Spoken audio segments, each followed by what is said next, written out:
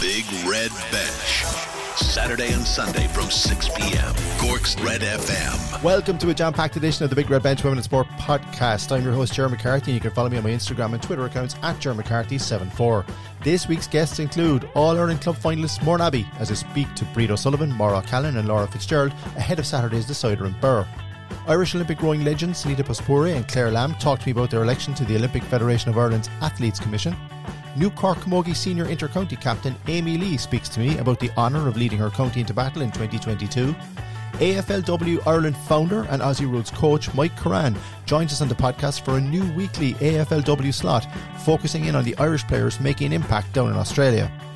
We'll also hear from Munster Women's Rugby chairperson Wendy Keenan on the huge growth of rugby's popularity throughout the province. And finally, I interviewed the Address UCC Sport Glanmire ladies basketball National Cup winner and finals MVP Melia. That's all to come on this week's jam-packed edition of the Women in Sport podcast.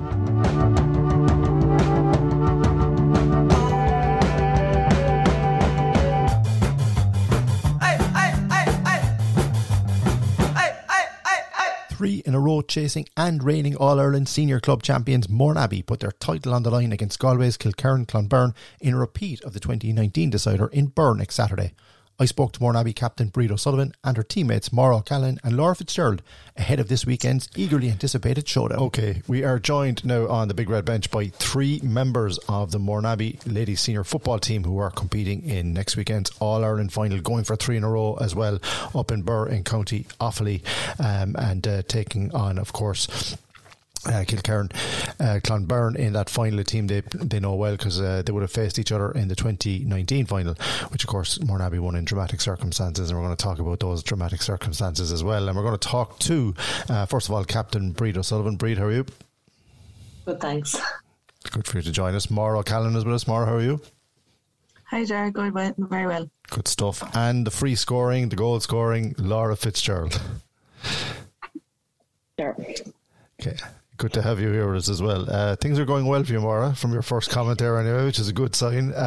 Can I start by asking you, Maire, how preparations have gone, because you're a club that is well used to playing in All-Ireland club finals, but does the pressure ramp up, does the temperature ramp up? Is training that bit sharper now in the last few days before you play the final? Yeah, definitely. Training has been going very well. I think for the start of the week, I suppose it's just about getting the recovery in and making sure the body is well rested. But then we ramped it up again Thursday night, and we were, sharp enough, happy with how preparations are going so far. So yeah, it's definitely hotting up and it's exciting, always building up to a match. I think, everyone, there's no one's found wanting. You're really looking forward to a big game, and I think it's on our mind as well that it's, the year is coming to a close with Mourneabbey, so we really want to leave it with no regrets.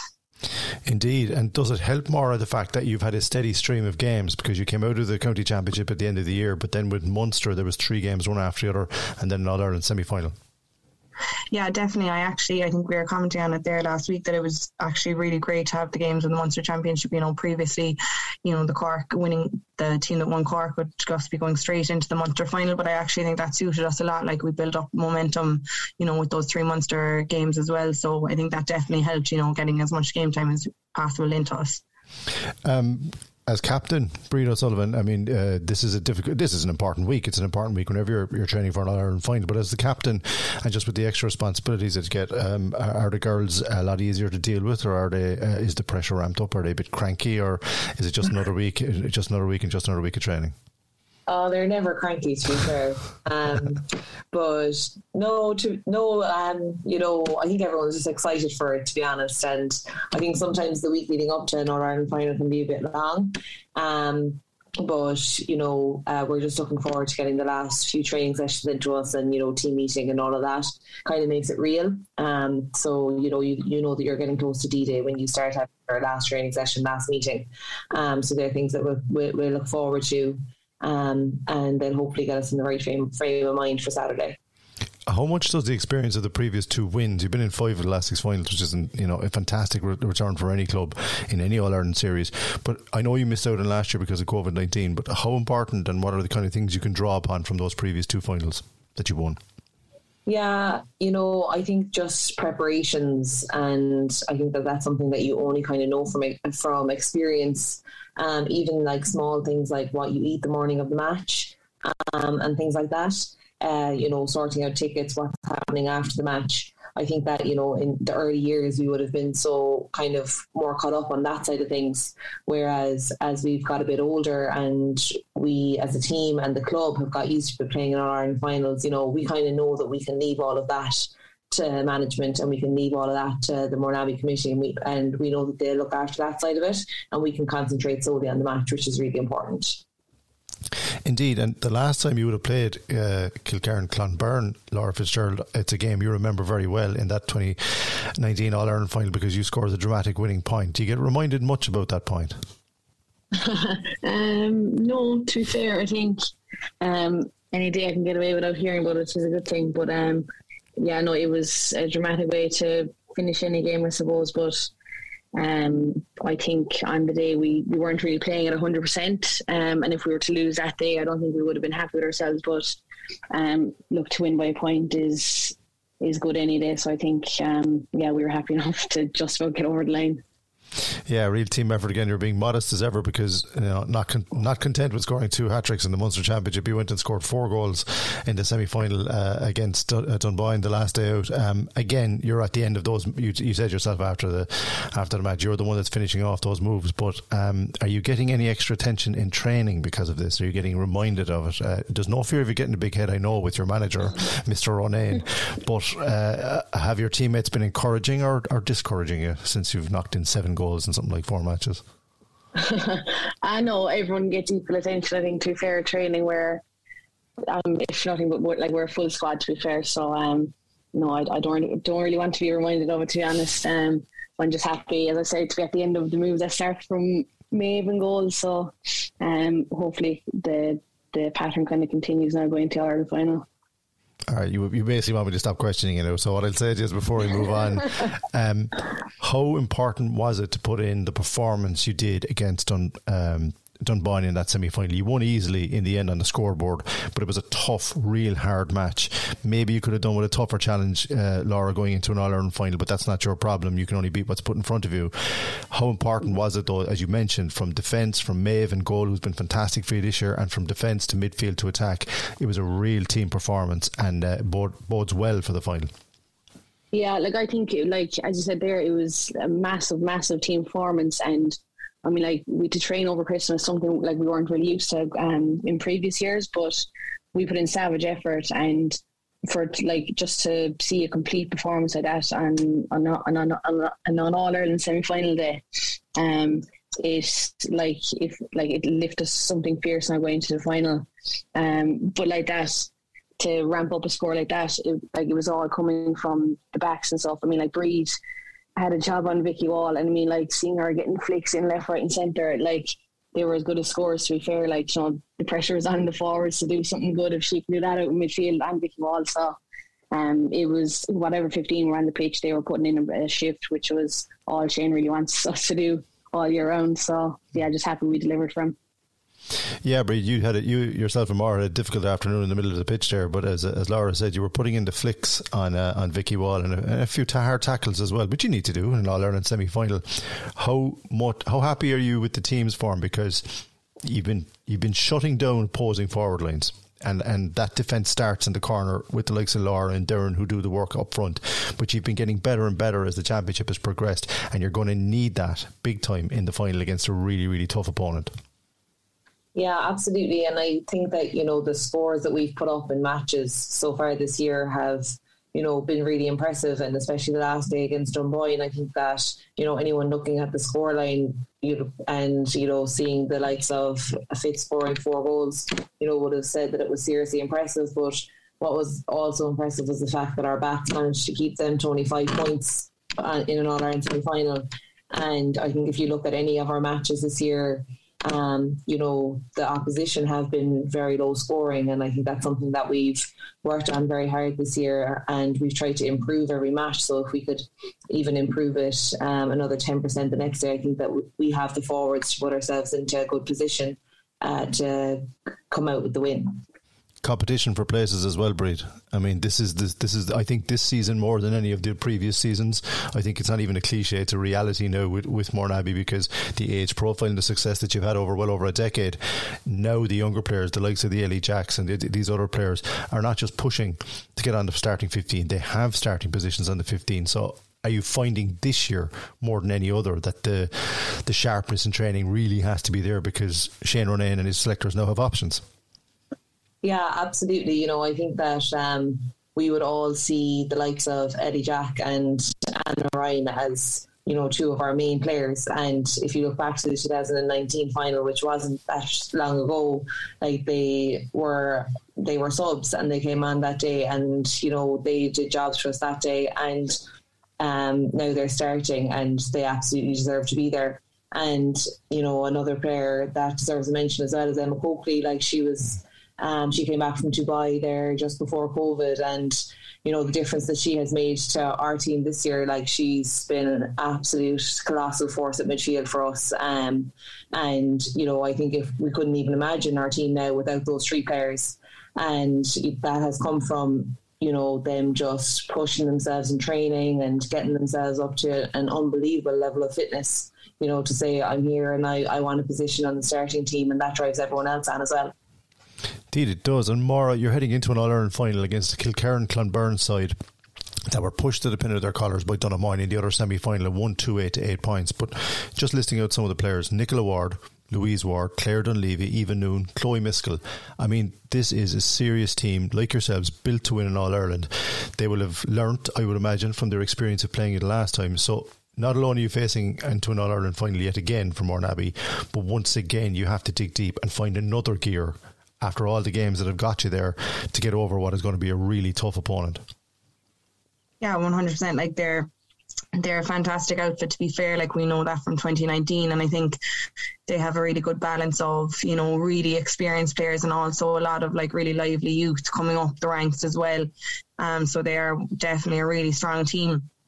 But I think for ourselves as well, like, we know, I suppose, that we were lucky enough to get over the line. Like, I suppose we probably thought we were coming out of there with the win.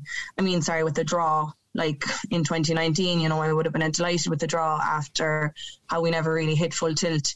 I won't mention the point that Laura Fitz got, because I know we touched on it already, but I think for ourselves, even just to actually go out and give a good performance, you know, and actually just leave it all out on the pitch, like, it would be something that definitely would be motivating us as a side, because we know we didn't hit really full tilt, and we also just want to, I suppose, give the performance we know we can give, and we'll take confidence from the fact that we did manage to grind out a win against them in 2019, when we all weren't, you know, like, utterly satisfied with our performance.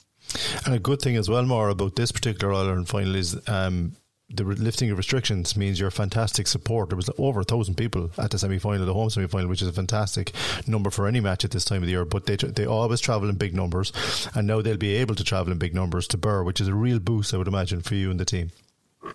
Yeah, definitely. Like, it's so good having all the supporters there, you know, and they really, I think, I can't remember who said it after the match, but, like, they were so vocal, you know, during the game against Dunboyne, and, like, there's, like, to be fair to the people in Mourneabbey, they're so good for travelling, and we always do have huge support with us, so it's brilliant that there won't be any pressure on anyone to, you know, be trying to nip in and get tickets in time, that, you know, everyone will be able to get there. And we did have a bit of a crunch with the tickets last week before the semi. It got sorted in the end, but, you know, there was a time when we didn't know if we were going to have our families there even, like, so it is great to just have no restrictions at all on the people that attend.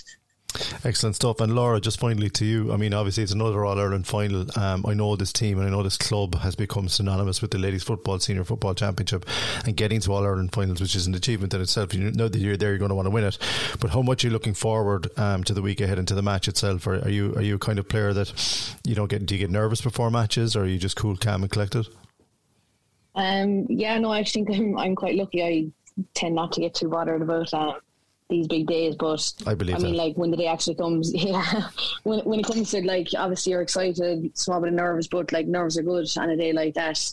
Like, if you're not nervous, like, you probably don't care about it enough, but like, these 2 weeks now leading into it, like, training, there's really good vibes of training, everyone's really looking forward to it, putting in a serious shift during the hour and a half that we're down the pitch, and just even off the pitch, like, you know, we're all talking about it, getting ourselves hyped up for it. But as Maire was saying there, like, getting the whole crowd up to Burr on the day now, it'll be a great day for everyone. Yeah, can't wait for it. Good stuff. And Maire, just finally to you as well, are you one of those players that is okay on the day of a match, or do you need to be G'd up by your captain, or calm down? Oh, I don't know. I think I usually would get a bit nervous, but I think Brid will agree as well. We usually just want to fast forward the warm up, fast forward all the waiting around, and literally just be ready for throwing, because at that stage, like, you know, the week has been long because you're waiting for the match, and then you just literally want it to happen. So I'd be nervous, but I wouldn't be too excited about it, you know. Your captain is nodding there. I'm going to ask her the same question. Have you seen the likes of Laura and Maire inside the dressing room be nice, cool, calm, collected professionals, Breeder, from your experience, or what is it like? To be fair, I think that by the time it comes to the day of the match, everyone's just so happy that the day has finally arrived. And Shane O'Neill has a notoriously hard warm-up, so I think that we kind of all just are excited to get that over and done with, and that means it's... So.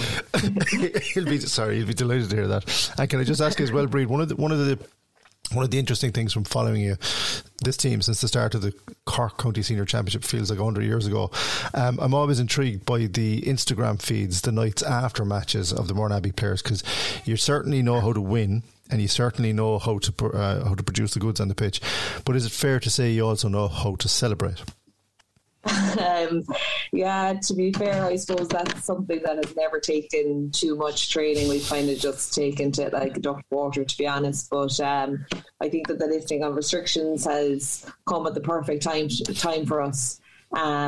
So we look forward to whatever the days and weeks after next Saturday has in store for us. Excellent stuff. Well, listen, everybody here on the Big Red Bench, we've been with you all the way through the Cork County Championships, through Munster, through the All-Ireland semi-final, and we'll be there on the day of the All-Ireland final as well, hopefully celebrating a 3 in a row at the end of it. Laura Fitzgerald, Maire O'Callaghan, Brid O'Sullivan, all the best in that final, and thank you for your time. Thanks a million. Thanks, Ger. The Big Red Bench, Saturday and Sunday from 6 p.m. Irish Olympic rowing legends Sanita Puspure and Claire Lambe have been elected onto the latest Olympic Federation of Ireland Athletes Commission for the 2022 to 2024 term. The Big Red Bench spoke to the two Olympians about a new stage in their respective careers. Now, it is a real thrill here on the Big Red Bench to be joined by two of Irish rowing's greatest rowers who have just been elected onto the Olympic Federation of Ireland Athletes Commission for the 2022 to 2024 term. Claire Lambe and Sanita Puspure join us on the line. Welcome, ladies. How are you? Great, thanks very much, Ger. I always say this to some of the athletes and some of the sports women that I speak to on our podcast and on Big Red Bench, how busy you are. But you two are the epitome of busy, because not alone are you moving on from your rowing careers, but you've now taken on two very important roles on the Olympic Federation of Ireland Athletes Commission, and you're joining some pretty big names on that commission as well, such as Brendan Boyce, the race walker, Paddy Barnes, the boxer, and international hockey players like David Hart. Claire, can I start with you?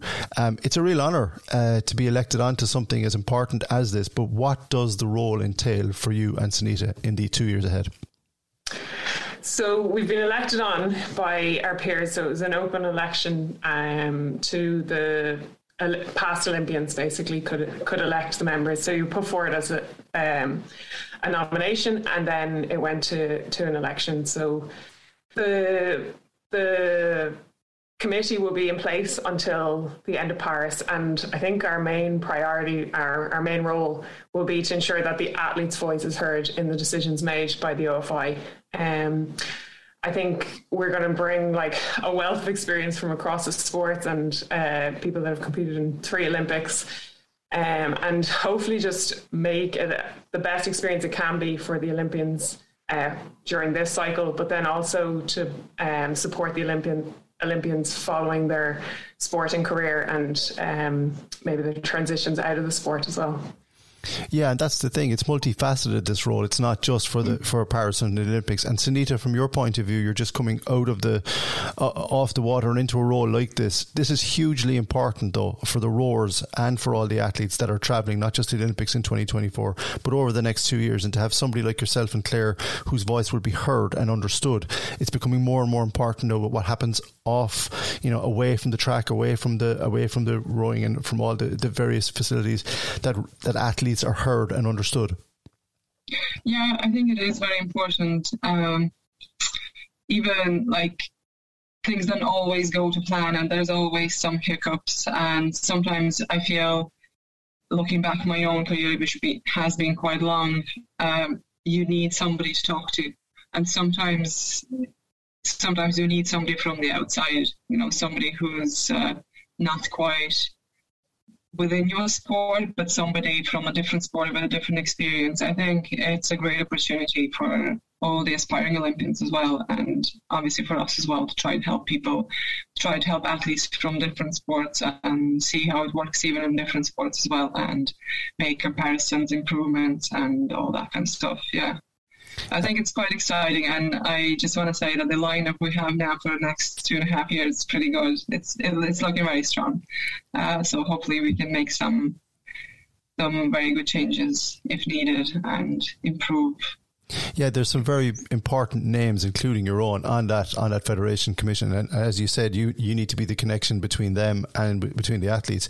Can I ask you, Sanita, I mean, the Tokyo Olympics were different from any other Olympics, the coronavirus and COVID and everything that was going on. Yeah. But one thing I noticed from interviewing some of the athletes that were there, the mental pressure on athletes nowadays has never been more pressurized or more intense, because there's the social media aspect of things. Everything that happens, everything that's said is immediately reported. How difficult is it as an athlete to be in that village? And it must have been especially different for people that were in Tokyo, because you were locked down. But how difficult is the mental pressure when you get to a big event like the Olympics or the World Championships, European Championships? I mean, all the preparation physically is one thing, but the mental preparation has now never been more important. I think it was quite challenging for some athletes, starting from the point when it was postponed, and it was the extra year of that hard work and that focus that took toll on a lot of athletes. And in general, I think it was quite stressful, with not just the pressure, but even like the family obviously couldn't go, so you're staying away from your family for really long periods of time. So that was challenging, and I experienced that as a mother, and I didn't like it. So, it's difficult. And then all these testings and worrying about whether you're going to be negative for all the tests that you're doing, because we were doing tests every single day, and you could have come up positive, and then that's it, and all these close contact cases. It was pretty, very, very different. It was a little bit more stressful, yes. It was kind of a bit more challenging logistically, I think, as well, for everyone. But a lot of things were the same. You still do the hard work that you need to do, and you still have the same goals that you had the year before, But, yeah. Yeah, so I wouldn't want to do that again. Yeah, that's what I was just going to say. Yeah, no athlete wants to experience a kind of a pandemic around it. And Claire, from your point of view, you were rowing Ireland's women in sport lead. I mean, you had probably in the build up to it, to the Olympics, I mean, the amount of responsibility you had and the amount of different people you probably had to deal with. You're coming across different stress levels every day of the week, not to mind your own. So when you're on a federation now like this, how important are the experiences that you've gained over the last 3 or 4 years, and are they going to help you when you are talking to those athletes? Yeah, I hope so. Like, my focus has probably been more in the grassroots and pathway side of the sport over the last 3 years, but I think or 2 years, but I've gained a lot of experience in just probably understanding the dynamic of Irish sport and, the role that the Irish, that Sport Ireland plays, that the OFI plays, that the Institute of Sport plays. And I think you're kind of, you're probably kind of blind to that as an athlete. You kind of are really just focused on your sport and your competition, and you don't understand all these influences that actually affect the final decisions and what's made. So I'm hoping, I can bring that experience to this role, and have a stronger influence because of that. Yeah. Yeah, we've spoken just about your experiences and the pressures and the demands on modern day athletes and a lot of the pressures, but there's also the joy of representing your country at a major championships. Let's not lose sight of that. I mean, results, they don't go the way we want to, as you both know, unfortunately, but you've both reached the pinnacle of your particular sporting careers in getting to the Olympics. I mean, I think nowadays people forget that unless you're winning a gold medal, people are kind of looking at you, well, what did you go to the Olympics for? The layman's terms, which is so silly, because you dedicate your life in every waking minute to being the best that you can possibly be. And Claire, you would have seen that both on the water and off the water as well with athletes, that we talked about the pressure, but there's huge joy in pulling on that green jersey or that green singlet or whatever it is. That's the pinnacle of your career. You do your best. Irish athletes do their best. And sometimes do you feel you have to remind athletes, look at what you've achieved even just to get here to the Olympics. Let's hope we're successful. We want to be successful. But you have to take a step back sometimes and look at the bigger picture. Absolutely. I think, I think athletes are somewhat hidden to the fact that the influence that they have, irrespective of the result. Like, some of the best interviews from the games were coming from the people that didn't have the outcome they wanted, but they really showed their heart, and I think they really motivated the nation and also were a great ambassador for sport and being involved in sport.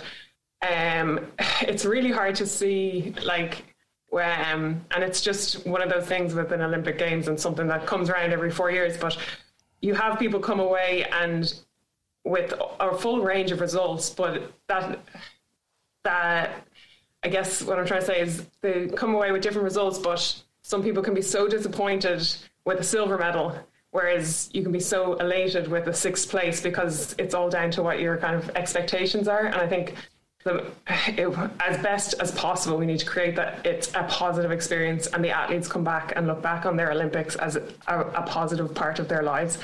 So I think that's really important, and something I think I've seen through my whole career, and I feel like I walked away from the Olympics. We finished last in the final, but it was a 6th place finish, but I look back on it so positively.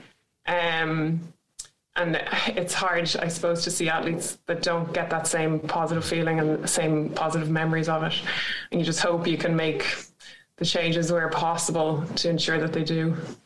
Yeah, I mean, that's a very honest and a fair answer, I think. As you said, you get to the Olympics, but you don't get the result you want. I mean, Sanita, the same question to you. Obviously, Tokyo didn't go the way you would have wanted it to go, but can you appreciate that you've reached the pinnacle of your sport, and that I think most Irish people were appreciative of what you did and how you got there, and that most other athletes will listen to you because of that now in your new role? I appreciated the fight I gave to get there, and of course, I had very different ambitions for these Olympics, and I was on the track to get there, but it was a very difficult year, so it was really hard to accept that the result wasn't what I wanted, and I really struggled with that after. So whatever Claire was saying, with having that positive kind of feeling coming home from the Olympics, unfortunately didn't have that. So it is very hurtful. It hurts you very, very deep, and you're trying to talk yourself out of it, but it's not working. It's almost like a grieving process you have to go through, which sounds very silly because there's way worse things happening in the world, but it's just what you dedicated your life for and what you've been going for so many years. You're putting everything on hold to get there and to do it. I didn't get my fairy tale ending at the Olympics, but I do know I made an impact in Irish sport, and I do know that I have achieved more than maybe some other athletes did, and I do appreciate that. I had great opportunities, and I've travelled the world. I've won races, and I've heard that Irish anthem played for me many times. So, and that's something nobody will ever take away from me. Yeah, but even what you mentioned before, people kind of think, why'd you go to Olympics if you don't even win the medal and stuff? But I actually, coming back from Olympics, I never felt people judging or anything negative at all. People are actually really kind of encouraging, come on, you've been to 3 Olympics, cop on, stop feeling sorry for yourself, people, all the other people actually being way more positive than myself about my experiences, and I'm sure a couple of years down the line I'll look at it differently as well. So you learn something from good race, but you learn more from the bad ones, yeah. Very well said. And this is the thing. I think that's why the two of you, with your experiences, have been elected onto this Olympic Federation, onto this committee with Sarah Keenan at the top of it. And you've also got, Annalise Murphy, I think, is involved as well. As well. Like, so there's serious voices here, but there's serious voices of people, like you said, Sanita, that have been through the highs and the lows. But your experiences of dealing with both would be huge to a lot of younger athletes that will be appearing in Irish, jerseys and singlets over the next 2 years. It's something I would imagine you're looking forward to. Yeah, absolutely. I think having those highs and lows definitely kind of teaches you best of both worlds. You kind of learn when you're low, and then you enjoy when you're on a high.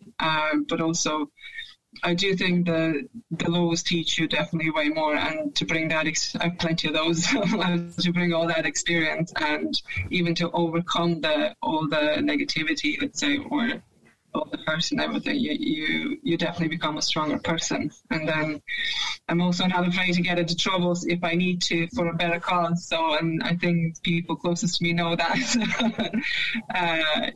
And sure, I've had some troubles myself before, but if that's what it takes, life will try to make a change, whatever it takes, really.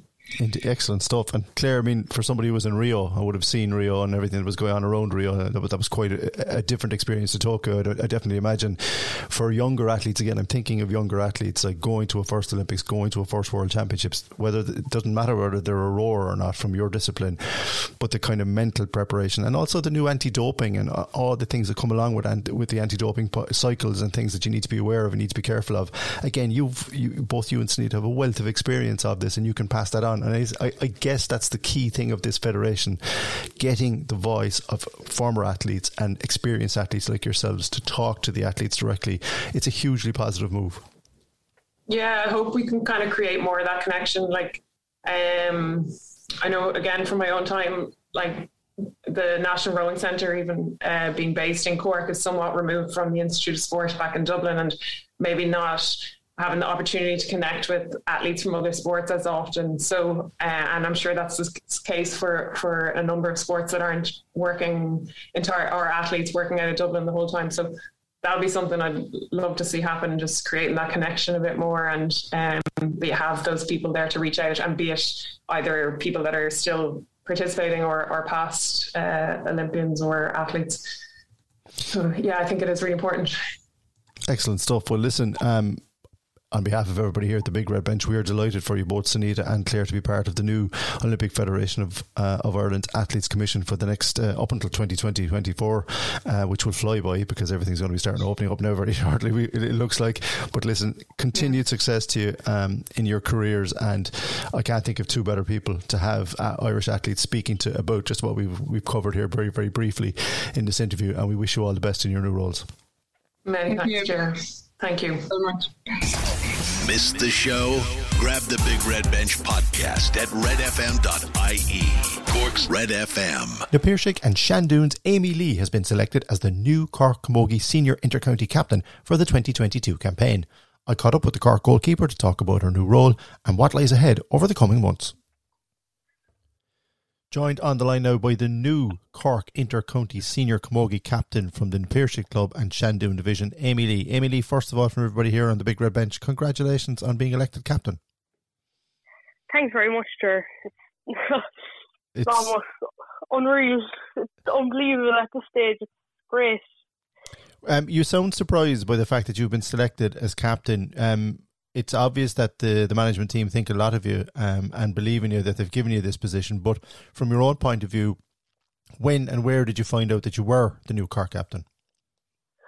I was out with two of my friends, and Louise Weldon, the PRO for Cork Camogie, was ringing me, and I just ignored it because I didn't want to be rude to my friends or whatever. And they were like, what if that's important? I was like, I'll ring her back later. And she rang me again, but I was driving home, so I didn't answer again. She texted me then, and I rang her back when I got home, and that's when she was congratulating me. Excellent stuff. Well, it is a lovely honour. It's a lovely honour, obviously, for yourself, but for your club, the Piercing and the Shandoon, the county champions. What a lovely honour as well. Like all the young girls that have been watching you playing camogie all these years now are looking at the Cork captain, and that's, I know it's added, it's not so much added pressure, but it's recognition of the work that's been done in those areas. Yeah, and I always say it's great for the kids to have something so close to home to look up to, and like I always say, like, some of them probably don't have a clue what's going on in the camogie world, but just having some sort of title, they're like amazed by it. So it's great for them, like. And from, again, like, that's a pretty impressive dressing room that you're part of this year, and there's already a lot of leaders in there. I guess that's probably a good thing from your point of view. You're new to the captaincy. I don't think too many things are going to change apart from additional media requirements. But inside that dressing room and on the training pitch, Cork are lucky that along with yourself, there's a lot of leaders there already. Yeah, it's great. It's always almost a shared responsibility across everyone on the team, and I think the newer girls that have been called up this year have fit in very well, and they won't be long coming up to like their own, getting their own voices really, and having their own say in things and what we do. So it's great to have leaders all over. The other side of things is that you're a goalkeeper. So is it fair to say that the position that you play in the pitch is a good one in terms of a captain, because you see everything and there's little things that you can pick up on and talk to players about afterwards? Yeah, it's very good. I guess a great view of the pitch from where I'm standing. I think it will definitely help, just a few opinions and little tips and stuff. Obviously, the lads on the sideline and whoever's on the bench and stuff will pick up on things as well. So it definitely will help, just having the broader picture in front of me, just to help the girls in any way I can. And speaking of that sideline, there's a new man at the helm this year in Matthew Toomey, a man you know from last year, but there's a new management team. It's all a bit fresh heading into 2022 for the players. How has training been going over January and into February? Yeah, it's been good. The same as every other county, I suppose, doing our pre-season bits, injury prevention, all that kind of stuff, get us ready for the league campaign that's starting in a few weeks. And what about Matthew? Because I know the players know him well from last year and from his time working with the previous manager, Paudie Murray. But now that he's the manager, he's obviously there at all those different training sessions. How are the players reacting to the new management setup? I think he's got a massive response. It's always almost scary in one way having such a big change like that, but I think he's handled it well, and he is very good to us, and he always has been the years I've been involved. He's very good at what he does. Indeed he is. And another man that's very good at what he does and that has joined the management team is Davy Fitzgerald from Clare. The only question I really want to ask about Davy is, how is the banter, and has it been flying in both directions between the Cork players and a Clare man at heart, but a man involved now with Cork camogie for the coming year? Yeah, you know what, it's a nice balance we have. Like, he's down 1 or 2 nights a week, and when, like, obviously there's hard work there, but he's not afraid to have a small bit of laugh or little chit chat or whatever, which is great. It's nice. It's just nice to keep the atmosphere like that, you know. Yeah, and it's important, I would imagine, as well at this time of the year, as you said, Amy, like there's a lot of hard drudge work that has to be done when you're an inter-county player to get your body ready. You know, your touch and playing, you know, in training matches and challenge games is all well and good, but this is the time of year you really have to put the effort in. Yeah, and look, I suppose every county are on the same page at the moment. And look, I suppose nothing will kind of tell until we go out and play matches and see where we all are. Indeed, and those matches are coming up pretty thick and fast in the month of February, because you've got Clare away and home to Limerick and home to Kilkenny in the National League.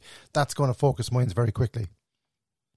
Yeah, it will, and it'll be good to see where we are hurling wise. Try different things, like try players. It's starting early, so it's good to kind of just get it out there. Yeah, is that a help this year, the fact that you won't have to wait around too long for the league and you'll be straight into the championship after that? That's the kind of thing players want, just regular games. Other than I suppose the weather in February, I'd say it is a good thing. And I'm not sure of the championship fixtures yet, but I think we might be finishing up a bit earlier, and I think it's just nice to have extra time with the club again. It makes a small bit fairer for us, like. Yeah, you're a fan of the split season, and it certainly helped Shandoon last year. Yeah, it did, thank God. And I think just playing games constantly helped us loads as well. So you're going straight from an inter-county season into club games, and then you have your divisional games then up senior, so that helped majorly. Excellent stuff. Well, it sounds like you're going to be very busy both on and off the pitch as the new captain, and we're delighted for you here in the Big Red Bench. Amy Lee, thank you very much for your time. Thanks, Stuart. The Big Red Bench. Game on. Saturday and Sunday from 6 p.m. Time to introduce a new weekly Australian Rules League women's slot on the Women in Sport podcast. AFLW Ireland founder and Aussie Rules coach Mike Curran joins me to discuss his 20-year AFL coaching role and the Irish players to watch out for during the 2022 AFLW season. What is the kind of work, Mike, that you do and who do you work with, I suppose, is the easiest way to introduce yourself? Okay, Ger, I suppose at the moment I'm fully focused on AFLW and the professional Irish AFLW players that are currently playing, and I suppose the players that are hoping to go across at some stage over the next few years. So that's where I am at the minute. As you said at the start there, I've been involved for over 20 years in football. I founded AFL Ireland originally back in 2000 and AFL Ireland Women's in 2017. Did a lot of work on the domestic game here at home, and I coached the Irish national team for a number of years. But as of last year, 2021, I know it's still strange to be saying that, but as of last year, I'm fully focused now on the AFLW girls and enjoying working with the amazing Irish athletes we have in Australia at the moment. Yes, and they are some athletes. And I suppose, Mike, the big thing from Ireland's point of view is the volume of players that are now playing over there. You've got people like Orla Dwyer from Tipperary with the Brisbane Lions. You've got the Mayo contingent at the West Coast Eagles, the Grace and Niamh Kelly. And then you've got the Dubs, Sinead Goldrick and Lauren McGee playing with Melbourne. And from Cork's point of view, at the Giants, of course, from both Mayo, the mighty Cora Staunton, and from Cork, Brid Stack. There's what I wanted to ask you was, there's such talented players going over to Australia, and they're attracted to the lifestyle. They're obviously attracted to playing at a professional level and all that comes with that. But what are the kind of core skills and what are the kind of things that you work with them when they're back home? And what are the kind of things that, say, a player that might be interested in the future and thinking about going to Australia should be aware of? No problem, Ger. Well, I suppose just to start, there's 14 Irish girls playing at the moment this year, which is fantastic. 22 Irish players have played in total at one stage or other across the last 6 seasons. So this is the 6th season of AFLW, or the professional or the semi-professional competition over there. So we have a big contingent this year, and as you say, there's a great spread of counties from where the girls are all from. You've the Magpies, Ashton Sheridan, Sarah Rowe as well, Aileen Gilroy from Mayo, as you mentioned. Like, it's fantastic to see them across all the teams and really playing well as well. You know, they're not there just making up the numbers. They're amongst the top players in the game. They're getting in the best on grounds every week. They're making the highlight reels. They're scoring the goals. And it's fantastic that we're able to watch more and more of the AFLW action at the moment now via streaming, and more particularly on TV here at home with the games and the highlight shows. So obviously the girls, what attracts the Australian teams to the girls, I suppose the first thing primarily is that the Irish ladies footballers are at a very elite level of fitness. Like the training these girls do, the work they put in is on a par with a professional team in every sense, except obviously they're amateurs. So that's one of the main things. First of all, these are elite athletes that transfer into the game seamlessly, and in fact would be ahead of some of the Australian players in terms of that fitness. Like, you see the likes of Sarah Rowe breaking the 2-kilometre time trial at Collingwood every year. Orla Dwyer wins it at Brisbane. You know, these girls are really top of the class in terms of their actual elite fitness and athleticism. Other than that, then, from the ladies football, of course, you have some transferable skills, and there are some similarities between the games. So most notably, I suppose, it's the kick and the hand pass and the catch, or the mark as it's known over there. So they're your three basics. And the trickiest thing that they got to adopt to or get used to, and obviously that's something that we do a lot of work with here, is the oval shape ball, or the Sharon, and the tackle as a more physical side of it. Although over the last couple of weeks you can see that some of the Irish players are quickly adopting, or very suitable to the physical side of it as well. The likes of Rachel Carnes from Mayo, who's been on the highlight reel for Geelong the last 3 weeks with her absolutely out of this world tackling. So they would be some of the transferable skills. The athleticism stands out. What attracts the Irish girls to go over there is a no-brainer, I suppose. Every one of them, but he would nearly tell you that it's to be able to say they're a professional athlete for 6 months of the year. They all love that. That's a huge draw. That's a huge bonus, just to be in those surroundings, in a professional environment, in a club with all the facilities available to them. They generally don't do anything else when they're in Australia apart from play football. So they're living that professional lifestyle. They have the benefits of being over there for the summer and the Aussie lifestyle and all that goes with that. And we're all very jealous of all the Instagram posts we see coming back. But that's a huge draw as well, of course.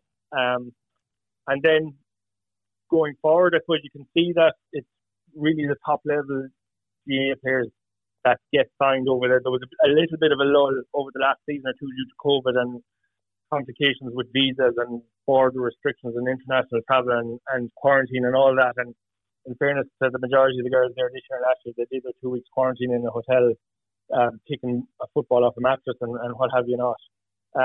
But hopefully there's expansion happening now across the next season or two with 4 more teams. There's currently 14 teams this year. It's going to go to a full complement of 18 teams across the next season or two, more than likely next season. And those 4 new teams are going to have to recruit a total of 120 players. So there's the potential for some more Irish players to head over maybe next season and beyond. And particularly, fingers crossed, with the international travel and the COVID situation seeming to come under control somewhat. But obviously that's likely to change as well. That's fantastic. I mean, even when you hear of the expansion, it's obvious that the sport is, it's incredibly popular in Australia. But here, Mike, where you're based in Ireland, the popularity of the sport is also growing. I mean, there's a lot of people that play it socially, but there's an awful lot of people, and certainly an awful lot of women now in colleges starting to take it up and get involved in it. And that must be refreshing for you to see that. Oh, it's amazing and it's fantastic. And we see it as well. We get a lot of messages coming through from a range of girls across the country, primarily ladies footballers, but we get some rugby players, camogie players, a lot of the girls asking about what would it take or what's involved, or just trying to find out how you even go about putting yourself in the picture to be considered or whatever. So, but as you say, across all the levels, at social level, at university level, it's fantastic to see the interest now in following the players every weekend. It's primarily down to, I suppose, in more recent years, especially last year and this year, and we work quite closely with TG Carrick. It's the coverage on TV every weekend. That has made a huge difference. Prior to this, across the first couple of seasons, when it was only like Laura and Cora or Laura in the first year, Laura and Cora the second year, then it went to 5 girls, then it went to 17 girls, now it's back to 14 this year. As the numbers grew, the interest grew.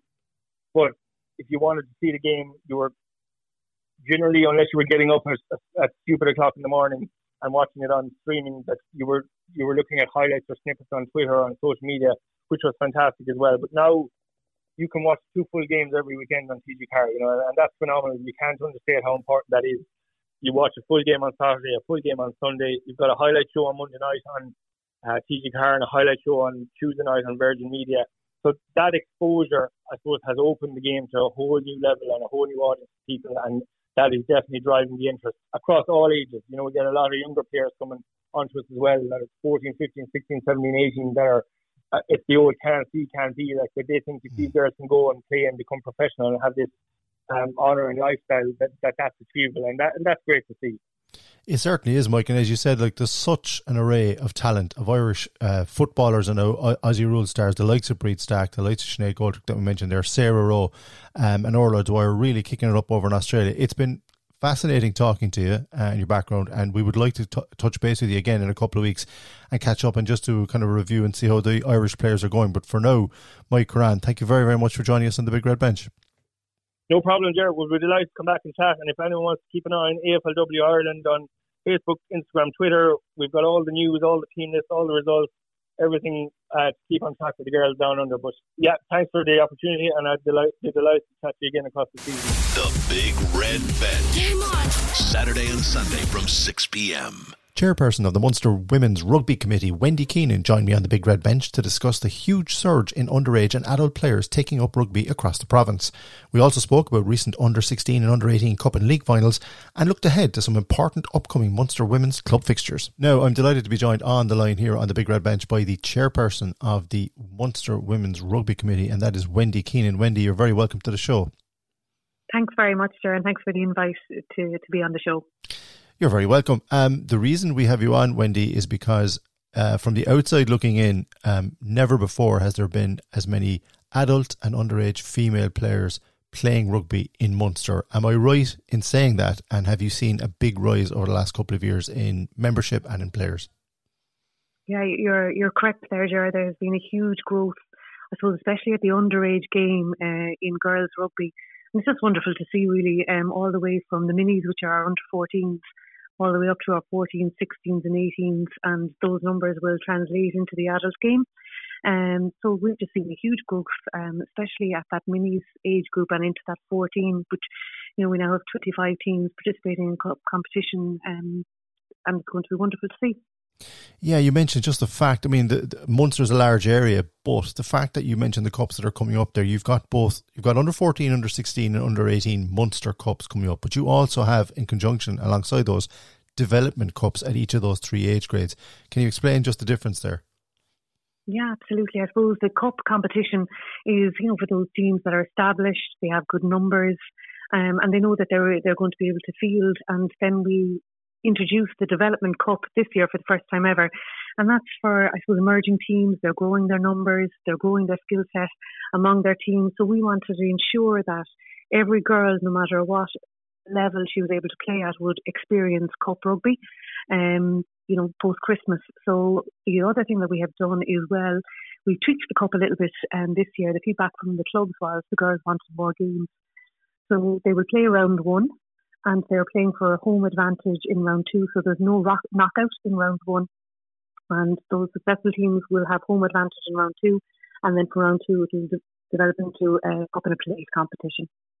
Yeah, and you mentioned just the demand for games and from the players themselves. I mean, we're talking about throughout, I see it here in Cork, one of the big selling points of girls rugby, let's just say underage, from under 18 down, is game time. And everybody getting the same equal amount of game time.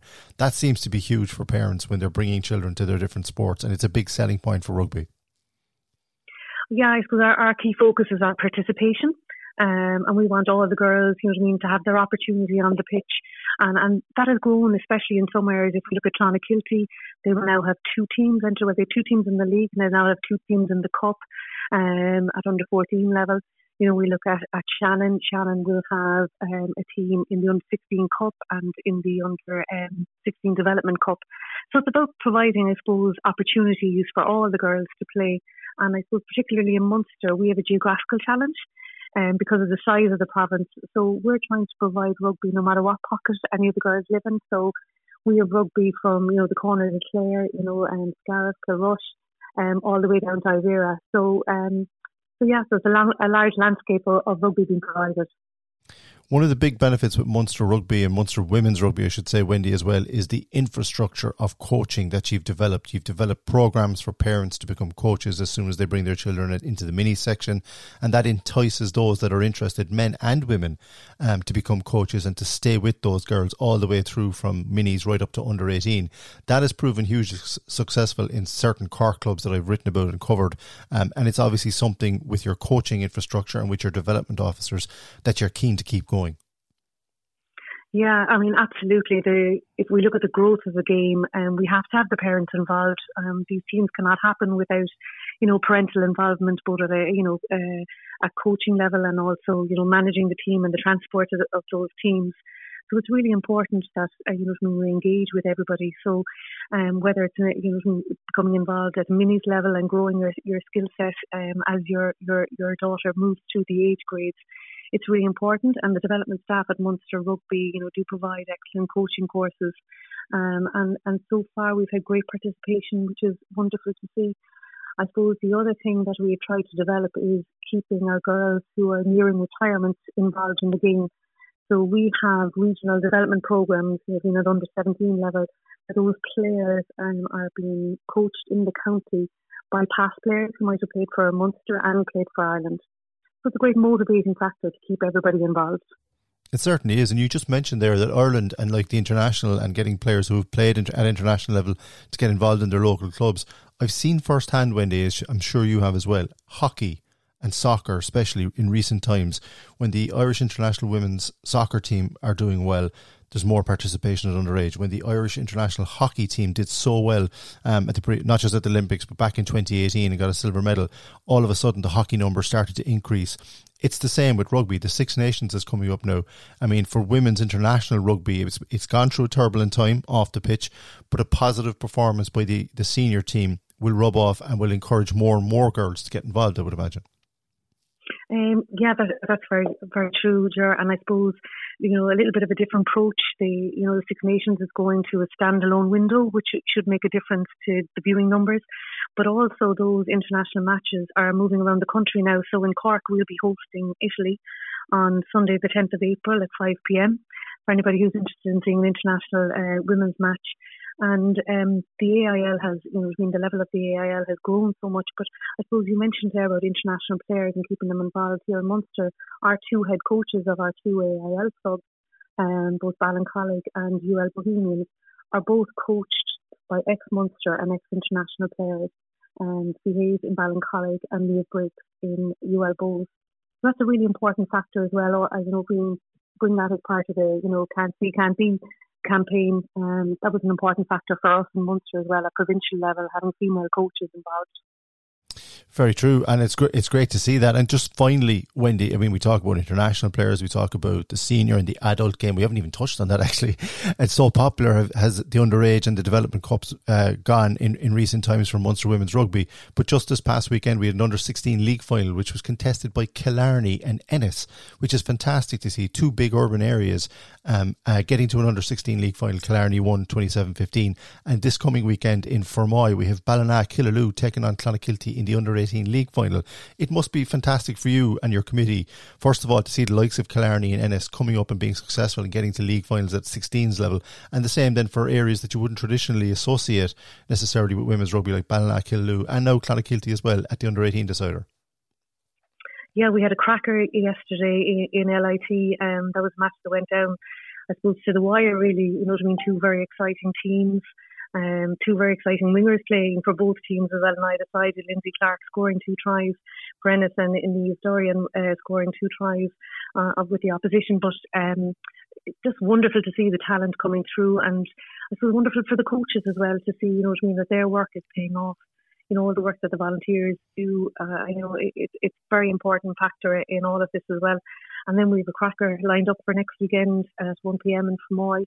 With Ballina after overcoming Brough in the semi-final, and Clonakilty this week overcoming Ennis in a cracking of semi-final 34-31 and 6 tries to 5. So so it's just wonderful to see the growth of the game, and just to see, I suppose, girls using their transferable skills, from GAA as well, and adapting them to the rugby pitch. So it's proven really fruitful, and it's absolutely wonderful to see. And we'll be launching in the next week or two. We'll be launching our Schools Cup. The first time ever in Munster, we'll have a senior and junior Schools Cup competition. So there's a lot of exciting things in the pipeline. So lots of things to look forward to. Brilliant stuff, Wendy. Well, it's great to hear how well Munster women's rugby is going at underage, at grassroots level, and all the hard work that your committee are carrying out is making a big difference. And we look forward here on the Big Red Bench to hearing about all those cups and schools cups and clubs and competitions in the coming weeks. Thanks very much for your time. Thank you very much, sir. The Big Red Bench. Saturday and Sunday from 6 p.m. The Address UCC Glanmire won their first Paudie O'Connor Women's National Cup title since 2017, following a dramatic 72-65 win over DCU Mercy last weekend. Glanmire's Claire Melia was crowned MVP, contributing 21 points and helping her team to victory, following a fantastic fourth quarter turnaround. The Address UCC Glanmire defeated DCU Mercy 72-65 to win the Paudie O'Connor Women's National Cup at the National Basketball Arena last weekend. It was far from straightforward and took a huge fourth quarter and team effort for the Address UCC Glanmire to get over the line, but the MVP in the final and 21 points as well, Claire Melia, a fantastic performance, individual performance by her, and I'm delighted to say she joins us here on the Big Red Bench. Claire, first of all, congratulations. Thanks, Melia. That fourth quarter, you're sitting down, we're watching it on TG Car on the day. Things weren't looking too good. How confident were you that this team would be able to turn things around? I just, yourself in the game of basketball, anything can happen at any time, and we had a whole quarter to come back into it. So it was, once we had a bit of fight in us and a bit of, all we needed was one person to hit one shot and it lifted us. So I think God we came out on the right side of it. Yeah, you're being very very magnanimous here, but you're 12 points down in a National Cup final. You've got Mark Scannell on the sideline, obviously with all his experience, and you've got a fantastic team.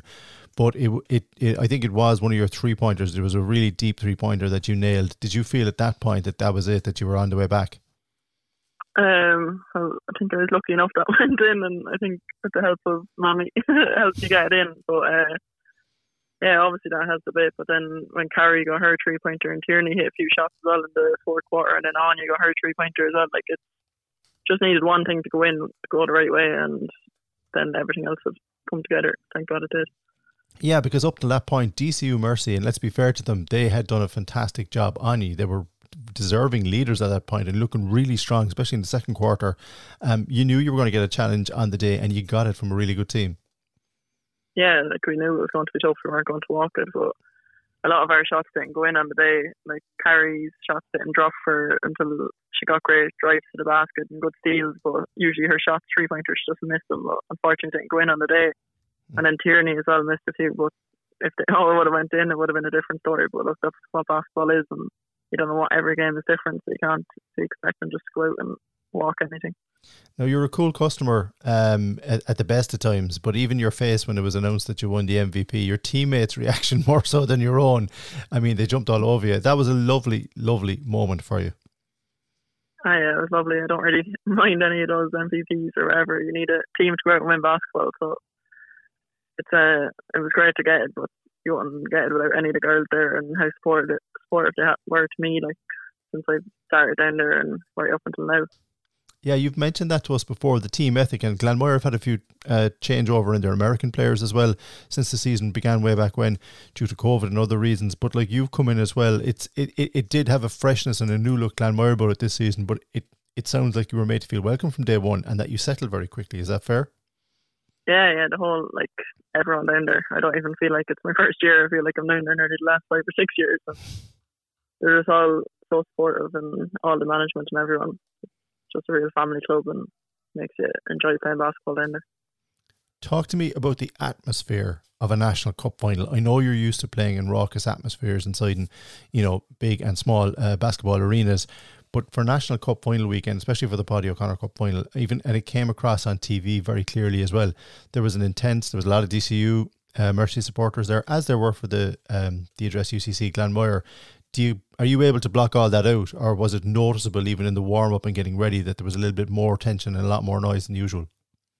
The supporters from Glanmire, there's some amount of them there. Like, it was great. I probably noticed it more in the warm up. When I'm in a game, I don't notice anything around it. When I watch back on the game there, you'd notice it then, like the support that was there, and it keeps you going as well. Like, it gives you a boost of energy. So, the support from Glanmire is unreal. I think I know the answer to this, but were you nervous beforehand? Any more nervous than you'd normally be? No, I sort of just go out and treat every game the same. It's just another game. Like, people say, oh, it's the cup, but sure. It's still play basketball, and as Daddy would always say, there's a basket each end of the court, the wooden floor, so you just go out and play. That's a very sensible approach to take to basketball. Talk to me about your coach, Mark Scannell, and his importance to you one-to-one, and the relationship that you've developed over the season. Yeah, he's just so supportive, like, and accommodating for me, like, especially what happened there in September with our family, and they're just always there. Like, Mark's great, and but sure, there's Ronan as well, and Kenneth, and and I mentioned them already, like Connie, Timmy and Jimmy. Like, they're all there and they all do a job, and it's always the person first. Like, it's obviously they want to go out and win in the game of basketball, but they're just always there to make sure you're okay and you're getting on the ground. Yeah, that's the one thing I noticed. I've seen other situations in other sports when things aren't going a team's way. A manager can get excited, can get angry, might look for a reaction from their players, male or female. But with Mark, it was very measured. It was like, do this, set up the screens, do what you do, and we will get back into this. And I really noticed that when the audio came through on television, that he was just even when we were on the court, like, and we were saying we should go back playing man defense, like, he wasn't like, no, it's my way or no other, like, it's whatever you're comfortable with, you're the one playing that way. So he's just lets the girls know, he lets us all contribute into it, and it's not his way or no way. He does what's best for us. There's a very special bond between the management and the team, obviously, and the supporters, but are you taken aback a little? I think this year more than any other. Now, we've only just started really focusing in on the Cork teams here on the Big Red Bench, but women's basketball in Ireland, it seems to be increasing in popularity at underage level, but at Super League level and hopefully at international level later on in the year, are you noticing a lot more attention towards it now? A small bit, probably not as much as what there should be, but you know, like, it's the way it is with women's sport, and unfortunately that's the way it's going to be, but hopefully it'll pick up a bit more. I mean, the kind of things that you're doing for us here on the Big Red Bench, that Anya has done and Mark has done, and a lot of other players that we're going to be talking to over the coming weeks and months. I think a lot of younger girls, especially on television, when they see it, would look up to you and can immediately kind of, you know, link in with their eyes on it when they see the atmosphere and the excitement, and especially at the end of the final buzzer and everything, and the way you celebrate. Young girls pick up on that, because they certainly do when it comes to camogie. They could do that when it comes to rugby. But but I think people like yourself are, whether you want to be or not, you're ambassadors, because you're talking about the sport that you love so much.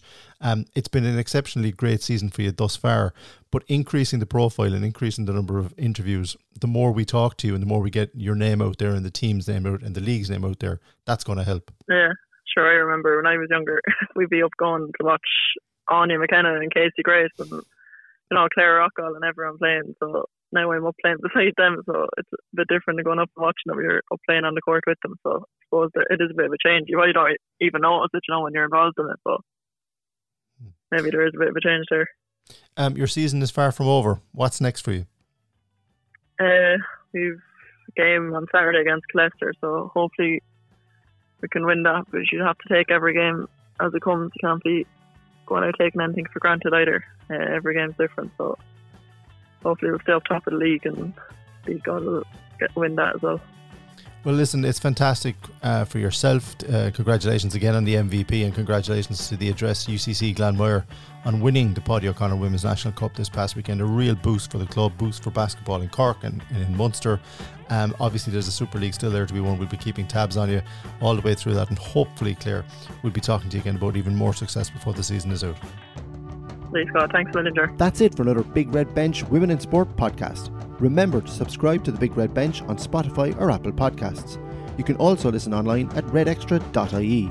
Don't forget to tune in to the Big Red Bench with Rory O'Hagan, Colm O'Sullivan and Valerie Wheeler between 6 and 7 p.m. on the radio every Saturday and Sunday.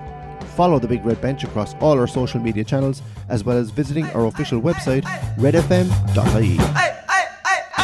The Big Red Bench, Saturday and Sunday from 6 p.m. Cork's Red FM.